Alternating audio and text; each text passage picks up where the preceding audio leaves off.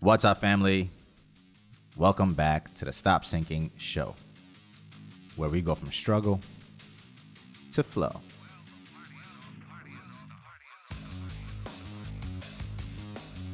Sometimes I come in here fired up about things that I see wrong in the world, and today is one of those days. Unfortunately, we try so hard to mask our vulnerabilities and build walls so they can never be penetrated that we adopt ways of being that are counter-human, contrary to our own needs as a human. And then we hit a hammer on our own foot or cut off our nose to spite our face in a way to protect ourselves. Let's talk about this. As a lifetime sales guy who spends his entire life needing to connect with other humans, I see some things on social media liked and commented on with such passion and fervor that it troubles me to see it. The first reason it troubles me and saddens me is because I see so many people relate to it, and the concept of it is so entirely wrong. Let's talk about some of those examples that I think carry the same self-preserving sentiment. Too often I see memes shared by friends of mine even, but also on large so-called motivational pages. Memes that say things like, here are the lessons that you need to learn by this age. By age 20, you should know this. And usually they copy and paste each other. So one of the first lessons that they mention is don't share everything with people. Never let anyone know everything about you, even your closest of friends. Another one is, how many people have you checked on today? Exactly. So just focus on yourself. I'm sure I can keep going, but I'm getting disgusted with myself just repeating them. And I think you've probably seen these hurt messages all over your feed, masking as so-called life advice, ways to live by. And here's my entire problem with it. Like I said, it's contrary to your humanity. The entire reason these defenses even exist is actually a clear representation, an example of how you are trying to talk yourself out of this fundamental need for connection and love.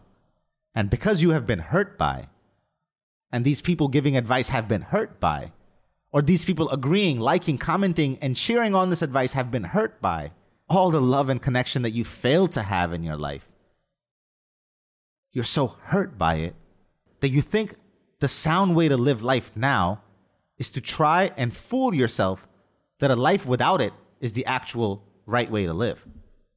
That you should be focused on yourself because no one else is checking on you. That telling someone everything about you that leads to connection and intimacy, which can actually, expose you to possible hurt, is not advisable, and you should keep certain parts of yourself in a safe little locker. What are you saving it for exactly? What about life seems safe to you? We are all heading towards death at any given moment. What exactly are you keeping safe? Your priceless little ego. That's what. Because it's what's leading. This ego is what's leading these entire sentiments. So let me tell you something straight up. This is the wrong way to live life. I don't come on here and try to say many things are right or wrong in absolutes, but this is absolutely wrong. And its wrongness is actually present in you needing to solve for it. It's like you're trying to solve for your own humanity, your own fragility, your inevitable weaknesses, your soft spots. And my friend, there is no solution for that. The only solutions like this also stop you from living and experiencing your humanity altogether. It is wrong, and you will suffer the consequences of this wrong path if you adopt it. So what do I recommend instead? I've said this before and I will live by it. To see the entire view, you have to be on the edge, a shove, a hard wind away from death. You must live like you are willing to keep your head on the chopping block, on the guillotine, and give many people, out of courage, not naivete, give many people, knowing that they have the possibility in them to cut your head off, but still give many people who you have lived honorably with. Give those people the rope to the guillotine, the sword in their hand, and let them cut your head off if they so desire. And that is the only way to experience the honor in someone else, when you give them the place, the space, the room to not have to extend it, but trust that they will. When you see the best in them is when the best of them comes out. That trust is extended first, and that's when it is invited to you. And sure, some of them will cut you. That is the reality of life. But you're still here, aren't you? Still alive after those wounds? Wiser? More depth to you? And would you feel as alive if it wasn't for those experiences? So what makes you think that to take up safety will lead to more life? What are you trying to be safe from? Living? Your protectionism, your self-preservation embraces death, cowers to it, bows to it way before it is your time to, stealing your life away. So what will happen if you overshare your inner world with someone? What will they be taking away from you? Some concept of power that lies in your privacy? Do you think the sharing of your deepest, darkest places transfers that power over to someone? I would argue that it empowers you more.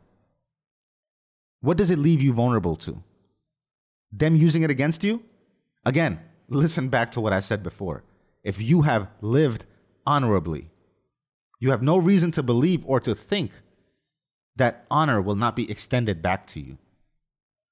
So it is really your own dishonor, your own inability to be on moral ground with information and depth that someone else may have shared with you without weaponizing it, that makes you think that it can happen to you, your own dishonor, your own inability. We exploit the vulnerabilities we see in ourselves onto others to bring pain into the world. So because you have done that, because you have hurt deliberately someone else, because you have failed to live with honor, because you have compromised your own humanity, you have lost faith that humanity still exists out there for you. And your lack of faith manifests itself through these walls that you build and the damaging advice you think you should live by. You see other people's failures and fail to see your own, and extend and project your self-hate onto them as if they are your assailants and you are the martyr, when really it is you that has blood on your hands. So no one checked on you today, and you think, no one deserves me. And that is clear by their lack of effort. So I will be full and complete on my own and have no need for them as a form of revenge. When you can ask yourself the same question and judge yourself by the same thing, that might be inspiring this same sentiment in someone else and feeding this toxic cycle. How many people have you checked on today? How many people are you the reason they believe in humanity because of? How many people do you restore the faith through your love and connection to them, through your honor, through your lifetime responsibility of sheathing the sword? Because you failed to be that for someone else, because you failed to be the reason their faith stands strong, a reason that they feel safe, you rob yourself of that same faith as well. Rob yourself of your own safety. Because the world is not some dangerous place. Or it is if you choose to believe it to be and carry out this way. At any given time, there are atrocities committed. The capacity of evil in us is unlimited. No matter all of our advancements, we still bear within us the indelible mark of our lowly origin. That is what it also means to be human. We can all lean in that direction. Anyone can lean in that direction. You yourself have within you the capacity to commit the worst crimes of humanity. And if you think you are above that, if you think your morality and your goodness is unassailable, then you are the most dangerous of them all. Because no one can penetrate past that delusion of yours. But if you are humble enough to recognize that capacity of evil within you, then you can also recognize the power within yourself to curb it. The path of which leads through honor, responsibility, meaning, And when you fail to uphold these, guess which side you start leaning towards? It's a descent from nihilism to hell. Self-preserved road to misery. I wish better for you. I pray better for us. And we all play a part. How you emote has the power to change the entire cosmos. It is not trivial. Your hardened spots block the light for everyone else sharing in this human existence. Love you, family. Stay true. Please share the show. See you in the next one.